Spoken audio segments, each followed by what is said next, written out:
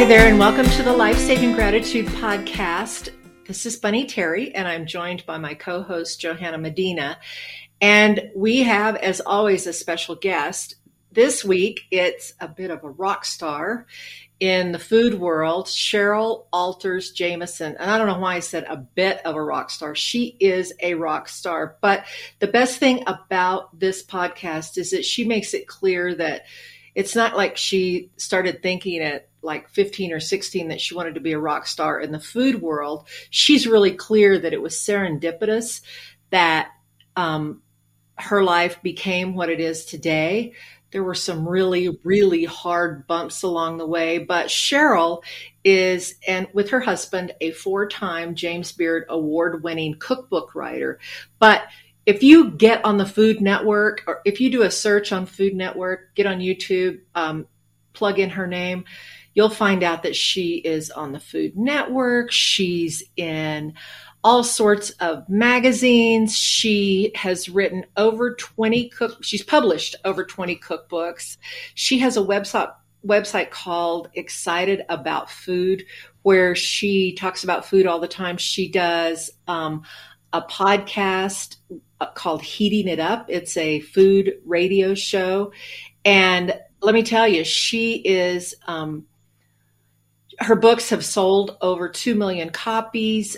She was voted Edible New Mexico's Local Heroes Best Food Writer on 2 different occasions.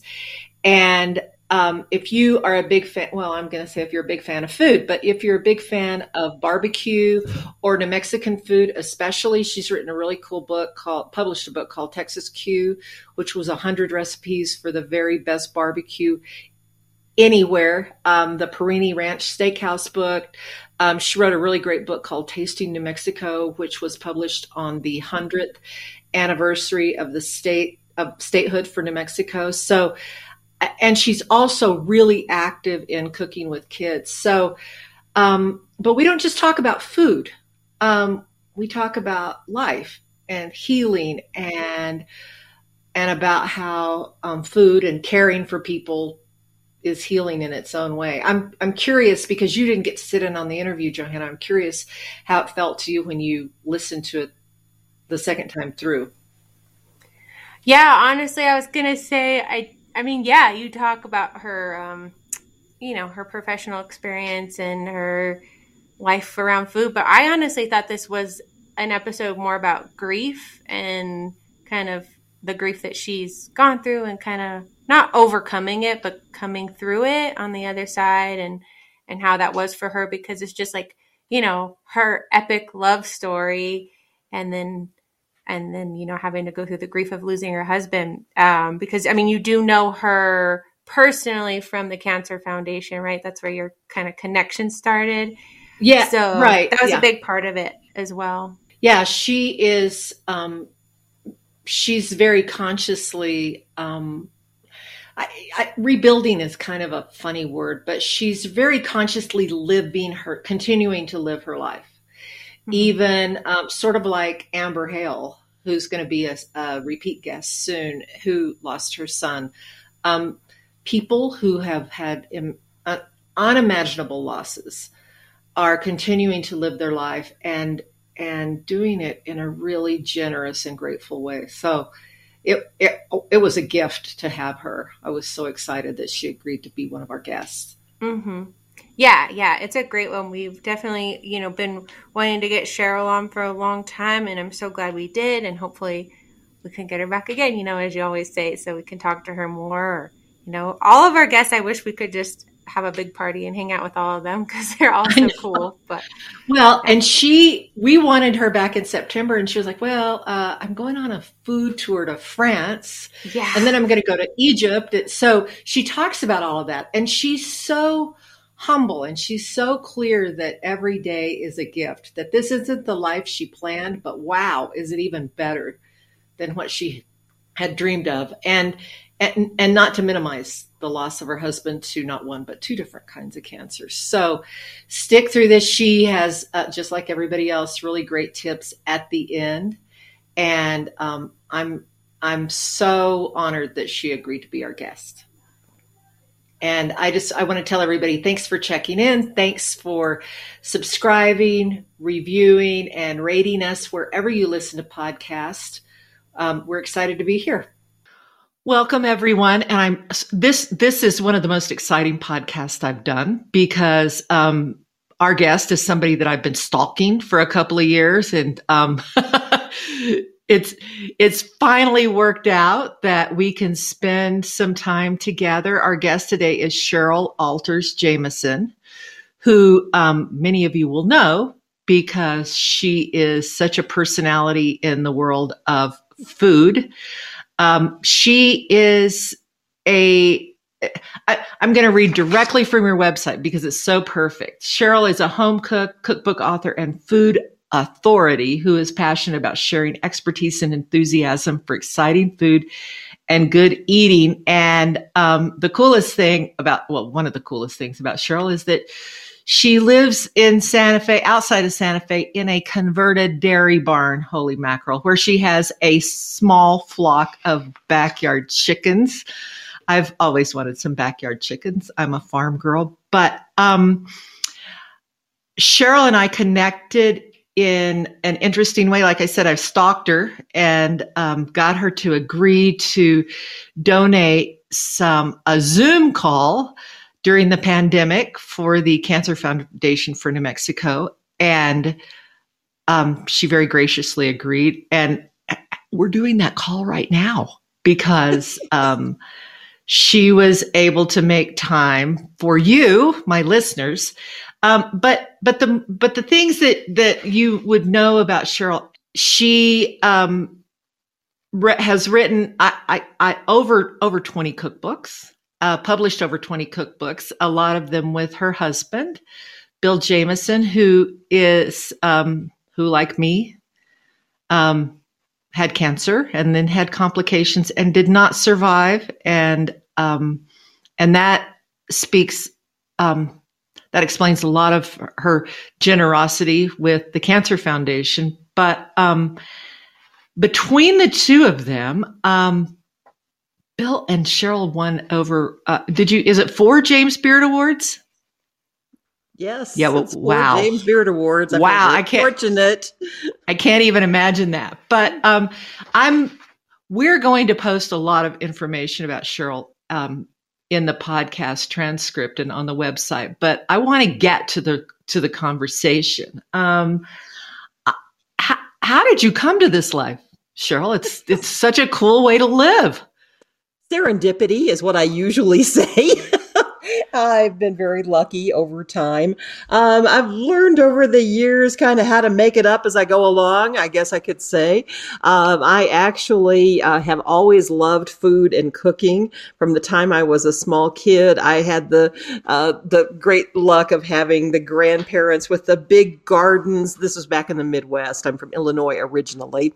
And, I was able to, spend time playing in those gardens and picking produce from them, and then having the great experience of cooking with my grandparents and to my parents with a lesser extent because they were always busier. But yeah, my grandparents and great grandparents that were alive when I was small took me under their wings, and I did get to to cook with them, and I always found it such a fun thing, and it just meant family and sense of community and all of that from the time I was really young.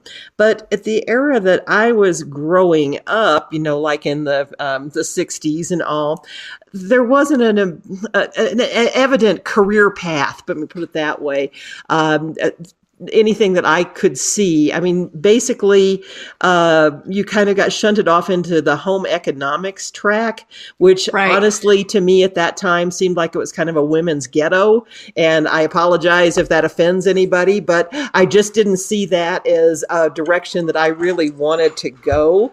I mean, I was at FHA something. Future homemakers of America. Holy yes, mackerel. Yeah. Well, okay. So when I was in high school, junior high and high school, there wasn't there wasn't a Food Network. Chefs weren't celebrities. Food culture was nothing like it is today. Our home had a few cookbooks and all of that, but there were not hundreds and hundreds of those coming out every year and being available. So it was just not anything that I saw as a professional track for me. So I went off into arts management. I loved the arts and culture and such. And I actually studied studio art, and I thought I might be an art teacher. And then I found out there was a field of arts management, which was actually kind of a nonprofit oriented thing of, running the types of arts organizations that do support artists and such. And I thought, well, actually, I'm a better administrator than I am an artist. So I got off in that direction, and I went to a graduate program at the University of Illinois back in the 70s. And as a part of that job, I had to do an internship someplace. And I always knew from the time I was young that I wanted to live in the Rocky Mountain West. Illinois was a perfectly good place to grow up, but I wanted to be surrounded by mountains. I wanted to be able to do winter sports like skiing and such. And I just knew that I wanted to get to the West. I'd had the nice experience as a kid of, tootling around in the family station wagon around the West when we do the family vacations every summer. And I knew I wanted to be somewhere like Colorado or New Mexico or maybe Wyoming, someplace out in this part of the world. So I thought when I had an opportunity to take on an internship in college, that would be my chance to get to the Rocky Mountain West. Anyway, I was looking for these internships in graduate school, and nothing was coming up that was the right thing for me in any of these mountain states that I had identified. And my program director came to me and said, okay, hear me out on this. There's a guy who's a real up-and-comer in this field of arts management. And I think it's exactly the kind of internship you're looking for. I think you would really learn a lot from him. I think you could offer a lot to this agency. And the thing is, it's west, but it's not as far west as you want to go. It's in Oklahoma City. And I thought, Oklahoma? But I thought, okay, they had, money to take me, to send me out, to fly out, do an interview. And I thought, all right, give it a chance. I did. And in spite of being told that this was a real sharp young guy who was the director of this state arts agency, the Oklahoma Arts and Humanities Council, it was called in that day, I was still expecting somebody older and very bureaucratic looking to come out and greet me. And the person that did come out and greet me and greeted me was my future husband. It was Bill Jamison. And he bounded out. I love that. Yeah, that's how we met. He was the director of that arts agency, and he had long hair and sideburns and all these kind of things I did not associate with that. And he also had these flashing eyes and a great voice. And we were not at all really, connecting on a personal level at that point. But I just thought he seemed like such a refreshing character to have as my potential boss there. So anyway, I was hired there to do that internship. I ended up in Oklahoma. I stayed 2.5 years, and I ended up loving, being in Oklahoma and running around the countryside. And there's some very beautiful areas of the state. But we were kind of ships passing. He was only there about 6 months, and he was on the hot career track, and he went on to something else. And I surprisingly stayed 2.5 years there. And then I was kind of taken with that part of America and decided I wanted to be in Dallas for a while. So I took another arts related job there. All this time I'm cooking, for fun and such, but I'm really on this arts management track. And then in 1980, a job opening came up in Santa Fe with a group called the Western States Arts Foundation, which is no longer based here, but it was a very big agency that did a lot of funding and granting for artists and their organizations back in that era. And lo and behold, I got interviewed and hired again by their new director, a guy named Bill Jamison. So we were back together again with this whole arts management background. Anyway, that's how we got together. We discovered that we really worked well together. I mean, we were just colleagues for years and friends for years. And I really think that had a lot to do with us being, when we finally did get together after several years as a couple, that had a lot to do with how well we could work together and how we were a team. And we were very much a team for our entire marriage. And I had 30 or so years with somebody that was this special to me and that was the love of my life and my, not only my business partner, but my co-author and my financial advisor and my everything, truly my everything. So that makes it all the harder to lose that when that happens. But what I've found out, and I know you, I'm sure, have discovered, and many of your guests that you talk to, is that grief is the flip side of love. When you have great love, you do have grief and such, and you have to work through that. And I feel like I've been fortunate to have lots of people who've supported me in being able to do that. Oh, that's that gave me a chill when you said that grief is the flip side of love, because we've had guests who have experienced the kind of loss that you have, and they say they would not trade. Of course, they would not trade that life. I've interviewed somebody who lost a child, and it's like, however difficult the grief part is, the other part of it is it's well worth the journey. That's kind of how I, not to wax philosophical, but that's sort of how life has turned out for me, is that for all the difficulty and sorrow, boy, the other side of it is so full and rich. And all the stuff that I read about the two of you together was that Bill was a funny and fun guy who had this huge zest for life. I'm sorry I didn't get to meet him. Yeah. I'm sorry you didn't either. Yeah, he was an original. He was just a really special guy. And we had such a great time. And we shared a love for so many things, including food and travel and art and culture and all of that. But, to be able to share all of that, and gardening in our house. And we worked on this place. You mentioned my dairy barn. He found this place back in the 70s. It was the mid 70s, and here in Tesuque, and it's part of what was an old dairy and chicken farm back in the 1920s through 40s, and it's sort of in the Shadoni area. And over on the Shadoni side, there were buildings that had been chicken coops, really, and those were turned into residences. And on this side, it was like the dairy barn where I am.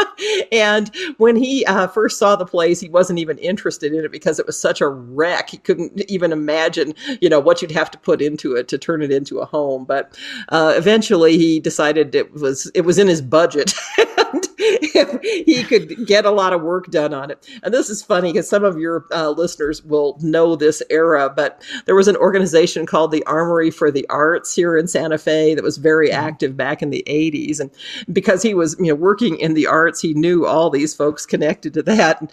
And to do the interior work, and your listeners won't see this, but you can see behind me, this interior work on the barn was actually done by set designers from the Armory for the Arts because they were cheaper than a construction crew.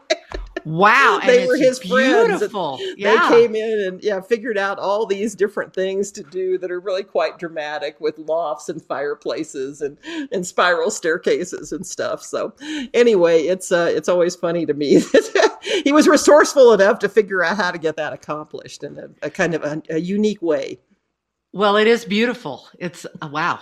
And we've worked on it ever since. It's it's 100-year-old house, so it always requires something, and I love it. Though I'm so glad that I have this place to be. One of the things that was strange to me, it probably won't be strange to people who've gone through loss and all too. But as much as I've loved my home, it was hard for me to be in it for the longest time because it was our beloved home. home together. And it was just hard to be in it. Probably the cruelest thing that happened to me was I took no joy in cooking for a good while.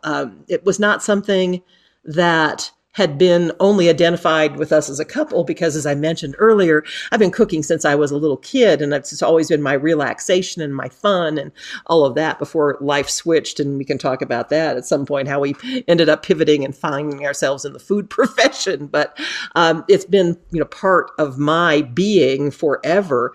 And so it was a real shock to me to discover that that was no longer an enjoyable thing.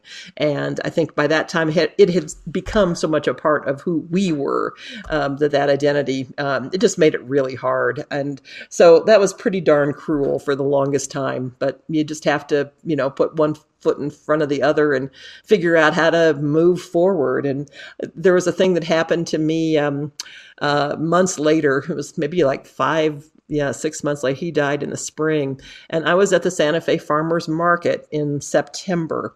Apple season here. And I saw Jonathan apples, which are not a real common apple in this part of the world. They are something I associate with the Midwest and with my mom and my grandparents. And apple crisp was always a favorite family dessert. And I saw Jonathan apples there, and I thought, it might be nice to make apple crisp. And I bought the apples, and I came home, and I finally got out, my peeler and my knives, and I kind of worked at that. And it was like one little small healing step for me to reclaim that. And it sounds so minor probably, but it was huge at the time. It doesn't. I've talked to a lot of people about that part of grief and recovery. And my husband now lost his partner before me to the exact same cancer that I have. And he was a builder and a creator. And he said for the longest time, he just put that away, that it was like the thing that he did with his body and his mind stopped being an option, because he just, it was luckily he had a crew that just kept working and kept making things happen. But I'm pretty curious about that process, because you have to have some large chunk of time before. And then when you were talking about getting the apples and peeling them and cutting them, it's almost to me like muscle memory. Like your heart is still broken, but it's like your body takes over and you start doing that thing again that was so integral to your well-being and to your survival. I don't understand the process, but I'm really fascinated by it, because it seems like if you could bottle that, if you could figure out a way, I don't know, and the way I understood from you when we talked before, when you so graciously offered to read my book and write a blurb, was that Bill had cancer, but then he developed a second. Yes. I mean, we just really got hit with a double whammy. Oh my gosh. He had been diagnosed with esophageal cancer. And for any of your folks who have, had any familiarity with cancer, that is not one you want to hear. That is usually a very tough one, and one that usually does not have a good outcome ultimately. And I lost my dad to it some years earlier. Anyway, when that happened, it's like, well, the silver lining, or so it appeared to us at the time, was that it was found early. Usually esophageal cancer is found very late when it's, then that's part of the issue with it. But it was found at what I think they call stage 2 anyway, because he was having some tests for other things, and it was a sharp-eyed doctor caught it. Anyway, we thought because of that, and we interviewed doctors in key cities around the country that had a lot of experience with that and considered going to MD Anderson and out to New York to Sloan Kettering or whatever. But we chose the Mayo Clinic ultimately. And, there is one of those in the Phoenix area. And at the time, my mother had lived there. She had just passed away. Oh my gosh, it was quite a year. Anyway, Wow. And in fact, we found this out on the Tuesday after my mother's memorial service. Oh. So anyway, it was just like, okay, how many things is this year going to throw at us? But we'll, keep on keeping on.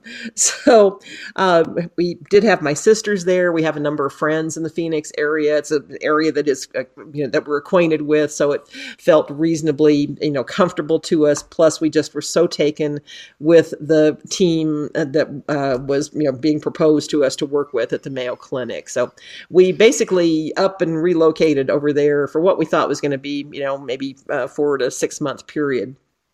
And then a few weeks, actually, maybe, 6 weeks or something into those treatments, and everything was going well, and we were having time to be able to, he'd go in for radiation, and we could then go wander the Phoenix Botanical Garden and go out and have breakfast or lunch. And for all the trauma of that time, it was actually very peaceful and a very happy time, because we had, just decided we were not going to focus on anything but each other and getting him through this. And without any of the normal distractions of everyday life, it was a very special period and a very wonderful time together. And then we got hit with another nasty reality, and that's that he had developed a second cancer that was, as far as all those very smart doctors at the Mayo Clinic could recognize, had nothing to do with the esophageal cancer. He developed an acute myeloid leukemia, which is an even more fatal disease more quickly, potentially, than esophageal cancer. So the treatments had to be switched up. Again, I give those doctors so much credit for because they are treated in very different ways. But the two doctor teams met together regularly to figure out, what they could do that could and work on both cancers simultaneously. And I feel like we had the best medical help we could have had at that time under those circumstances. And this whole period from when this was found, cancer number 1 was found, to when Bill told me he was done fighting and went into hospice, and he was in hospice 2 days and passed away. And he knew his own mind. He was done. And, Right. 6 months was, I felt like a good death. We had the time to be together, to adjust to this reality that with all these treatments, it still wasn't going to work. And that it didn't drag out as it can. And we had the time to feel like, yes, that everything was being tried and it's not going to work. So he will go gentle into that good night, so to speak. And he did. So it's such a hard story, but what about how did he see life? How did he we always want to talk about gratitude, but he sounds like he was somebody who just took life by the horns and rode it hard. But he was a realist about it all too. I mean, he was, he was 11 years older than me, and he was always convinced he would die before me. Which is, yes, it was likely that would be the case. With that much age difference and men not typically living as long as women do and all that. So, he was always really great at making sure that I was going to be secure, financially and in every other way. At the point that he was gone, this was well before he ever developed cancer and such. And, it was always hard for me to talk about something like that. But he had a very realistic idea that, okay, life is not infinite and we live it to the best that we can while we're out there. And there's that expression that's something like, you only get one life. And if you live it right, that's enough. Right. Like he did that. And I feel like I'm attempting to do that myself too. Well, I have this, I have this long held belief that food is healing. I mean, I grew up, I have this huge extended family and everything that we do together. The majority of what we do together is eat. And it feels to me like you've done that really well, since you lost him, and you provide it for other people too. I tried to, and it's been a real comfort. Once I got over that initial period that cooking wasn't a joy anymore for me, and I managed to get back to that. One of the other things that was a part of that, I'm going to segue a little bit here, was just the whole writing thing. And maybe I should back up a little bit because we haven't talked about how we ever even got to this field. Oh, I'd love to hear that. I want to hear that. Yeah. Yeah. And that came out of the fact that Bill knew in his mid-40s that he wanted to be out of the arts-related work and just be, just write. And his idea was he wanted to do travel writing. And we always have traveled. And so it seemed like, a great match. And that's what he started to do when he left his arts-related work, which was at the time that we got married, so that I could stay with the organization. And since we didn't think it was great to have, a couple as part of the very small staff that the organization had. So he left and I stayed. And so he started doing this travel writing, and we managed to, and I say we because it quickly encompassed me too, because we got all these different opportunities. And he had done a book called The Insider's Guide to Santa Fe. That was one of the first books that anybody really wrote that was a travel guide about Santa Fe. And it was back in the 80s. And he was really bothered by, the sort of glitzy Vanity Fair Esquire magazine portrait that was being portrayed of Santa Fe at that point, of just this, she destination. And he really wanted to, tell the story that was behind it, of the people who, are from this area, the Native Americans, and then the Hispanics who came in later, and then the Anglos who came after that, and how culture and art played such a big role in this, and of course food too. So he put that book together, and then very quickly it became a book that both of us were involved with. And because there weren't any other guidebooks on Santa Fe back in that era, and Santa Fe was becoming a very hot destination, so to speak, that book ended up at the top of all kinds of bestseller lists for years, and was a real entree for us into other things. And because we live here in the Intermountain West, we like to go to beaches as our, getaway. Right. So, I know. Yeah, when we were talking to the publisher who was doing the Santa Fe book for us. We, posed this idea that we'd like to do a beach getaways book, and he loved the idea, but said, we were going, that's very expensive to think about, doing this all over the world. And we just, again, serendipity intervened, and he said, well, I've got this book that I did, Best Places to Stay in New England. And it's occurred to me that I should make a series out of this. And I've been talking to Houghton Mifflin about licensing it to them. And it looks like this is going to work, and I'm going to need authors on other areas. So, you're talking about the Caribbean and Mexico and Hawaii. Why don't you do those books in the series, What? So, yes, yeah. It's like, oh, sure, we can do that. Then it was like, later on that day after we left the meeting, and we were jumping up and down on the bed in the Shoreham Hotel in Washington, D.C., going, okay, how do we do this?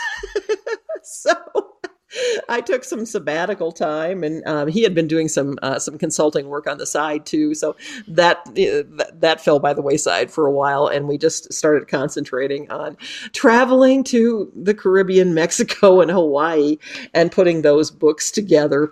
And we just did it by, as I said, I've been good at figuring out, and so was he, of what brings us joy, but also just kind of flying by the seat of our pants of going, oh sure, we can do that, and then making sense out of how to make it happen. So we did. And my long story to make it longer is that we got a lot of good, sort of feedback on the books, and they were well reviewed and all. People always commented on the food information that was in them. And to us, food has been part and parcel of the travel experience. I mean, to us, it's part of every experience, but absolutely, it's a great way to get a sense of the culture of an area that you're traveling to. And, it's just, to us, always such a special piece of, being someplace. And so, as that was happening, it was also kind of timed with a point where it was looking like maybe after a few years it was going to be time for me to leave that arts related job too. And the writing was, there was enough that was coming our way and generating enough income that we thought I could probably, get out of a full-time job and just get into the writing solely as well.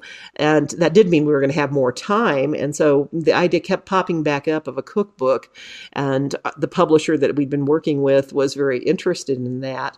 But, in our discussions, it was sort of like, well, nobody knows that we really know enough about food to write a cookbook. I mean, I don't have any culinary training. I'm just totally self-taught. As I said, it goes back to childhood, and I just always loved the process. And I have taught myself everything that I know about cooking over many, many years.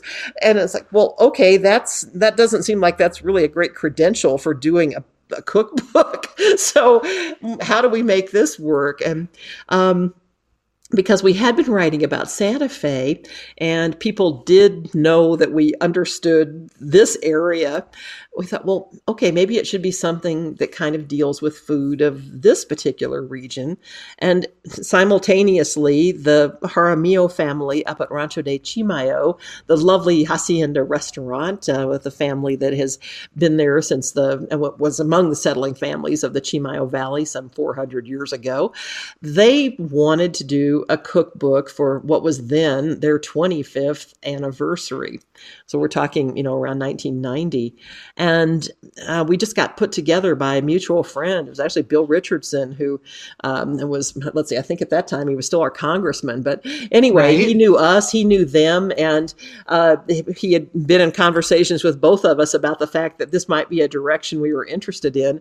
So he's like, okay, wait a minute, you all need to be talking to each other. And we knew each other sort of, just as visitors to the restaurant to go eat there. But, that's what actually sealed the deal.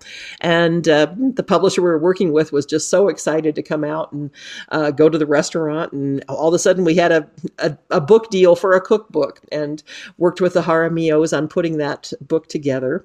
A cute thing I have to tell was that in that era, the cooks were all, women from the village, and it was women. And there weren't any real set recipes. Nothing was written down because everybody who lived there knew how to make carne adobada and green chili sauce and the red chili and, all those typical dishes that the restaurant served. So part of my responsibility was to kind of be in the kitchen, just talking with and observing the ladies and what they were doing to make it consistent, in terms of something that we could actually write down as a recipe. So I would observe that in the kitchen. Then I'd come back to Tasuki. I'd make a version of it. And then I would drive that version back up to Laura Jaramillo, the daughter in the family, and say, okay, does this taste like what the master version of this should really taste like? We might do a little tweaking, but that's how we put together the initial book and recipes for that. And in the interim, Bill was working with the family with their some of their archives, and he was a historian actually by training. We hadn't actually talked about that.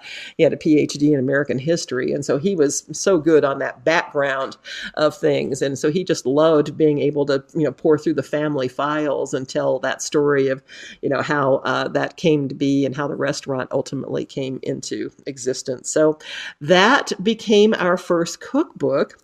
And that was going to be our last cookbook. We were just going to write the travel books.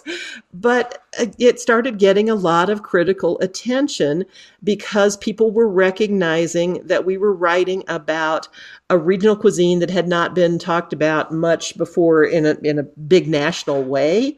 That this was not Tex-Mex, it wasn't Cal-Mex, it wasn't Mex-Mex. I mean, this was, something, and it is something that is very special to this area. And it's a confluence of, the Native American, foods here, with the chilies and such that, came up with the Spanish. And to be able to tell that story, we just happened to, again, be at the right place at the right time and started getting a lot of attention because we were, giving a platform to new Mexican food at that stage. So that became cookbook one, and it was going to be the only one, but, things intervened. Right. Here I am 20 later. Well, and I got to tell you, one of my favorite things about your cookbooks is that they aren't just a collection of recipes.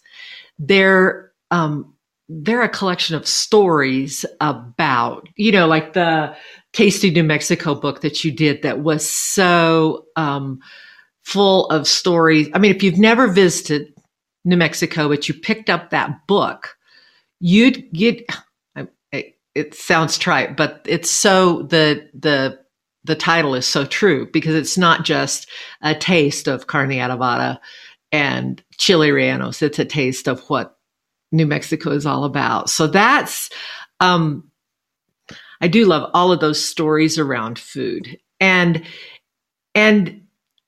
you're continuing to do that. I mean, the Perini, I'm sorry, I'm saying that wrong. Am I saying that right? The Perini Ranch. Perini Ranch Steakhouse cookbook. That's one of those like that I've done on my own. And actually, I should say on my own. Well, I did it with the fabulous Perinis, who have the steakhouse, Tom and Lisa Perini, who have this place in Buffalo Gap, Texas, which if you haven't been to, folks, you should go sometime. It is just a gem of a steakhouse, and so captures a real experience there. They wanted to do a book, and I thought, well, it'd be such fun to work with them and to tell their story. And right, I've had great fun doing that. So that's one of the projects I've taken on since Bill passed away. Yes.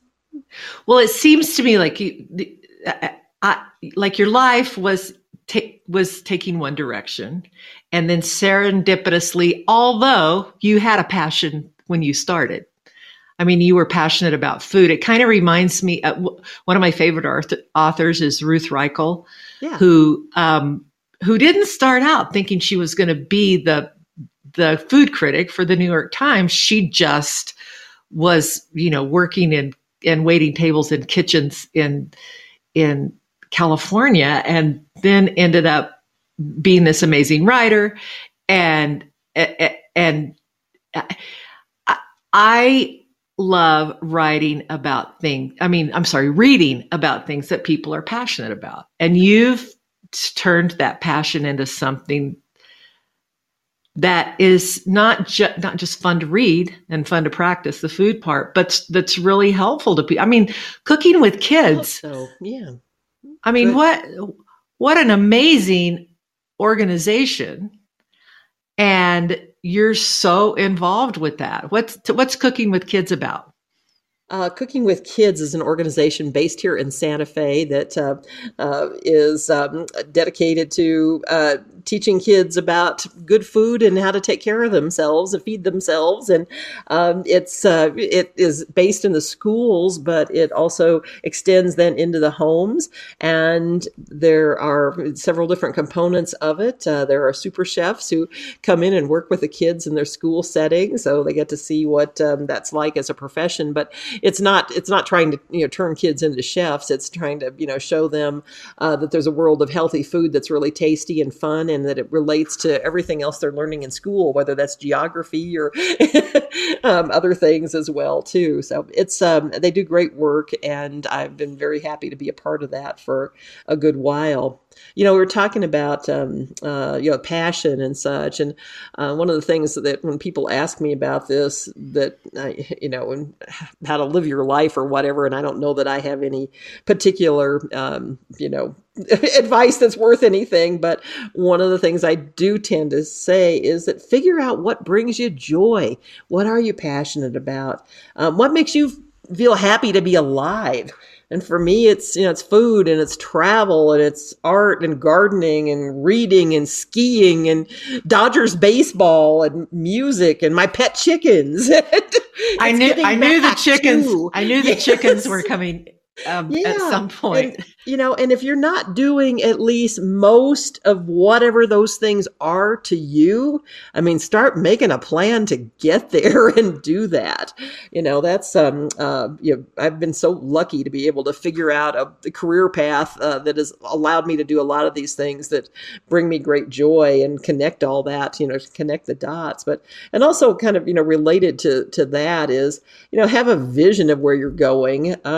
You you may modify it. You may sidestep it. I mean, you might have to switch to plan B or to plan D or M along the way because things just happen. But you're never going to get there, wherever that there is, without, knowing what's important to you. And, I've always thought I was going to work in the arts and enjoy food and travel as a pastime. And it turns out that I can make my living by, eating and sleeping around. And, and then I can enjoy the art for relaxation.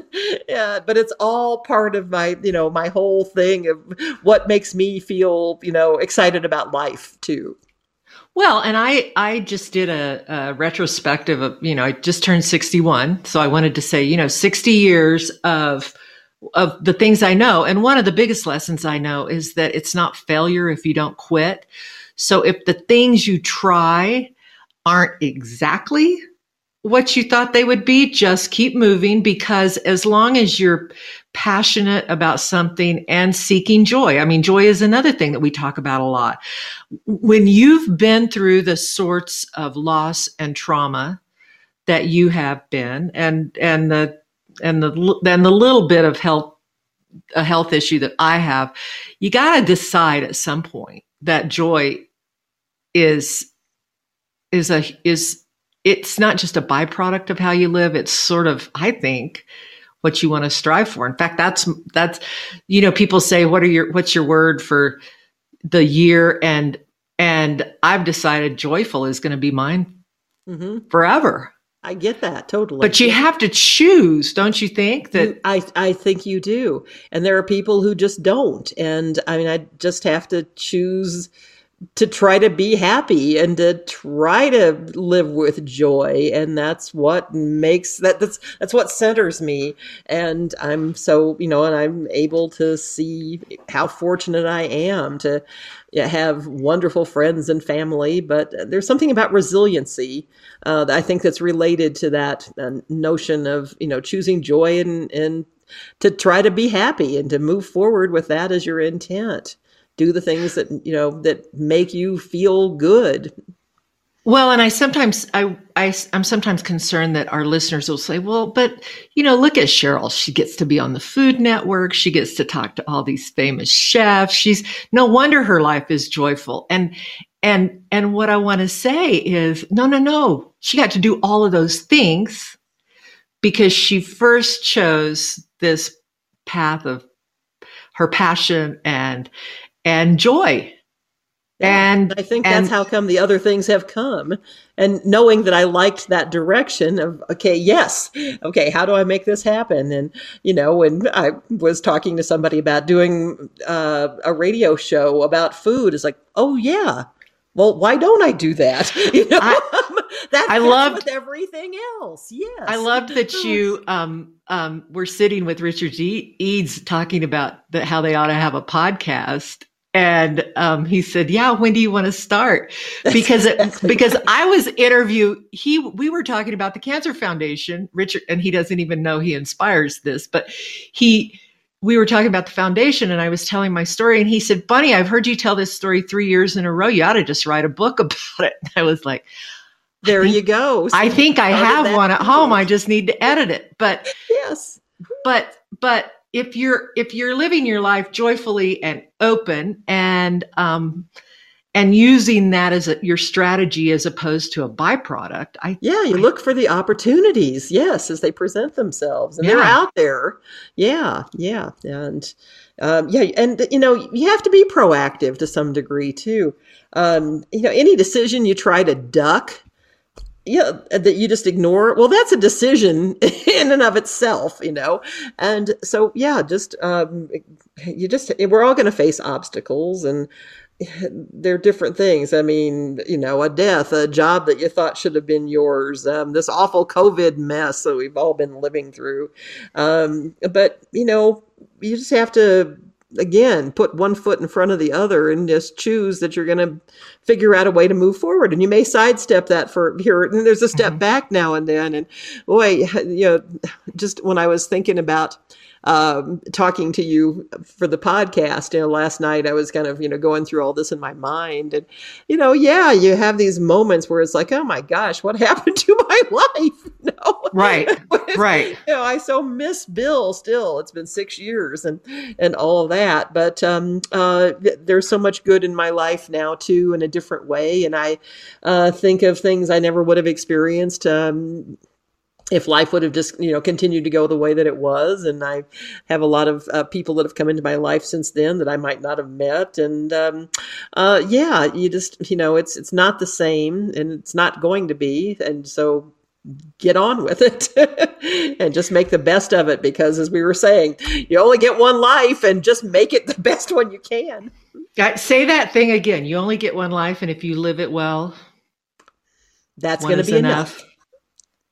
Wow. Well, I want you to tell us real quickly what you're doing next, because I know you just got back from months in France. I just had a dream experience. I have been, when I was sitting around during COVID with, less to do because, things weren't, magazines weren't hiring. And I was really tired from having taken on like 3 different book projects just myself since Bill died. And I just wanted a little bit of time to sit and ruminate and think about what I did next and all. And so COVID gave me that time. There was not a lot else going on. So I thought, okay, when I can travel again, where do I want to go and what do I want to do? And one of the things that Bill and I had done for a decade back in the 2000s into the 90s into the 2000s was take small culinary groups to the south of France. And it wouldn't be just cooking school. There would be, cooking classes as a piece of that, but it'd be a sort of a full rounded experience of that particular area of France. And we'd, go to the butcher shops and the markets and all, but do the sightseeing. And that was in the Dordogne region, which is where the Lascaux caves are. And so we'd see those and just, go out to eat, as well as, eat in the meals that we were preparing with our little group of 8 or so. And that had stopped actually while Bill was still alive because as our partners had become ill and they subsequently sold the property and all. So that was a piece of life that had kind of disappeared. And after Bill died too, I kept thinking, I would enjoy doing that again if I found the right circumstance, but it needed to be a whole different area and different place. And I guess it's been like 3 years ago now, I had gone to the south of France by myself on vacation. And I met up with a women's tour group for some of those days. And I met the woman who had organized that. And I really hit it off with her, and we started scheming about whether we could maybe do culinary, trips under the auspices of her company, because she's licensed there in France, and she's been living there for years. She's French Canadian by birth, but she's had the company for 10 years, and it's like she was doing no culinary tours, and so it just again was kind of the serendipitous thing of, okay, here's my chance, and I'm going to take that, and I'm going to do that. So that is one of the pieces that started this great long fall adventure. We had been putting off doing one of those trips, and then it finally was able to happen in early September, and it was kind of touch and go there as as COVID was raising its head again and all, but we managed to go. And I also had a trip that I had been planning to go on as with the International Folk Art Market. I had booked a trip to Egypt and Jordan with them, and that's been, a couple of years ago too. So that managed to get rescheduled for November. And so I thought, okay, well, that's, 2 great overseas trips. And then my husband's family, there are people who live in Ibiza, one of the Spanish islands, that wanted to do a get together. We wanted to scatter some ashes of one of Bill's nieces and also Bill's, if we could manage all of this. And I thought, okay, that's going to be October. Well, why don't I just stay? So what else would I want to do if I was going to have this kind of fantasy chance to spend this much time overseas? And I've always wanted to get to the Mediterranean islands. of Corsica, Sardinia, and Sicily in particular. So I also had Ibiza as a part of, this family thing. And so it's like, okay, if you look at a map, they're right in the middle of the Mediterranean. It looks like they'd be easy, but they're hard to get to. So I thought, okay, I've got the time. I can spend the time getting between all these island destinations, whether that's by ferries or it's planes or, whatever it takes. So yeah, I did France. A friend met me there. My friend Barbara Templeman here locally. We got a Paris apartment for 2 weeks as a fun thing to do. I did the Ibiza family thing. Then I, traveled through the the Mediterranean islands that we were talking about. Hopped up to Rome, met up with a friend who was going to be there, and then went on over to Turkey as I had a week to kill before it was time for the Egypt and Jordan folk art market trip. So my friend who was going to join me for that said she could come over a week ahead. So we spent time in Turkey, and so did all of that. And then another trip I had booked with the International Folk Art Market was rescheduled for right after Thanksgiving. So I came back literally a couple of days before Thanksgiving, washed my clothes, and then repacked them and went to Mexico on this other folk art market trip. And that's what I just returned from a few days ago. So I've had a fabulous fall all over. And now that I'm home, I'm going to figure out what book project, or I've got a couple of TV things in the works, and,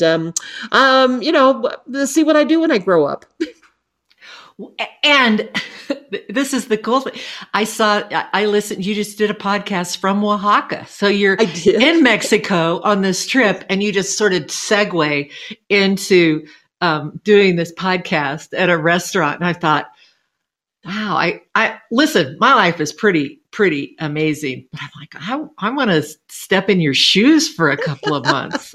Although it sounds fun. It sounds like so much fun. Yeah, I did some radio broadcasts from Paris and from the south of France, and one from Rome. Oh my gosh, one from Cairo. It was fun to figure out how to make that happen, and we did. The last one as we were laughingly calling him, the global edition of Heating It Up. That's my radio show on Hutton Broadcasting, folks. If I can put in a plug for that. Please. It's if you listen to actual live radio, it's on AM 1260 and FM 103.7. It's always streamed at santafe.com, and it is podcast later at the same source at santafe.com. And when it airs live, it's on Saturday afternoons from 3 to 4 Mountain Time on those radio stations and the streaming. So listen in if you get a chance. We talk about all kinds of things about food. It's called Heating It Up. Well, and we do. I'm really excited to hear, I want to know what you decide you're going to be when you grow up. But we could talk about this sort of stuff for hours. So I hope you'll consider coming back. I would do that. And you and I just need to have lunch or wine. I can't wait. Let's do both. Let's have lunch all of the above. Wine.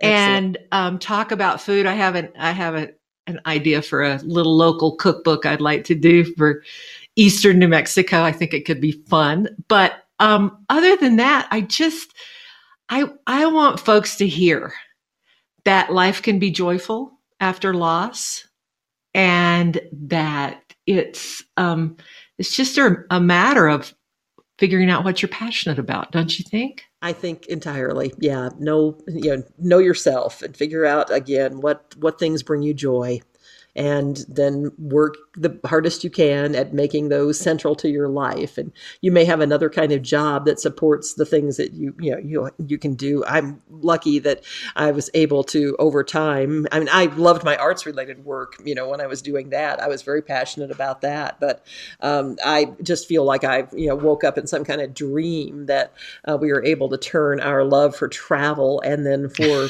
food into a career that has actually been very successful. Who knew? Who knew? But wow, what a success. What an amazing success. We'll do this again. Thank you so much. Yes. It's good to spend the time with you and your listeners. It is. Thank you so much. That's all we've got today, friends. I want to thank you for joining the Life Saving Gratitude podcast with your host, Bunny Terry, that's me, and my producer and assistant, Johanna Medina. We feel like we're in the business of sharing the stories that save us, and we hope you'll share as well by letting your friends and family know about the podcast.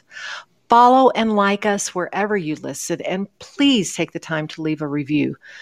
Whether it's a stellar comment or a suggestion, we are open to suggestions all the time. Also, follow us on Instagram at Life Saving Gratitude Pod. You can also follow me personally at Bunny Terry Santa Fe.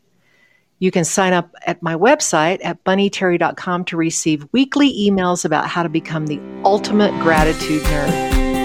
Thanks so much for checking in.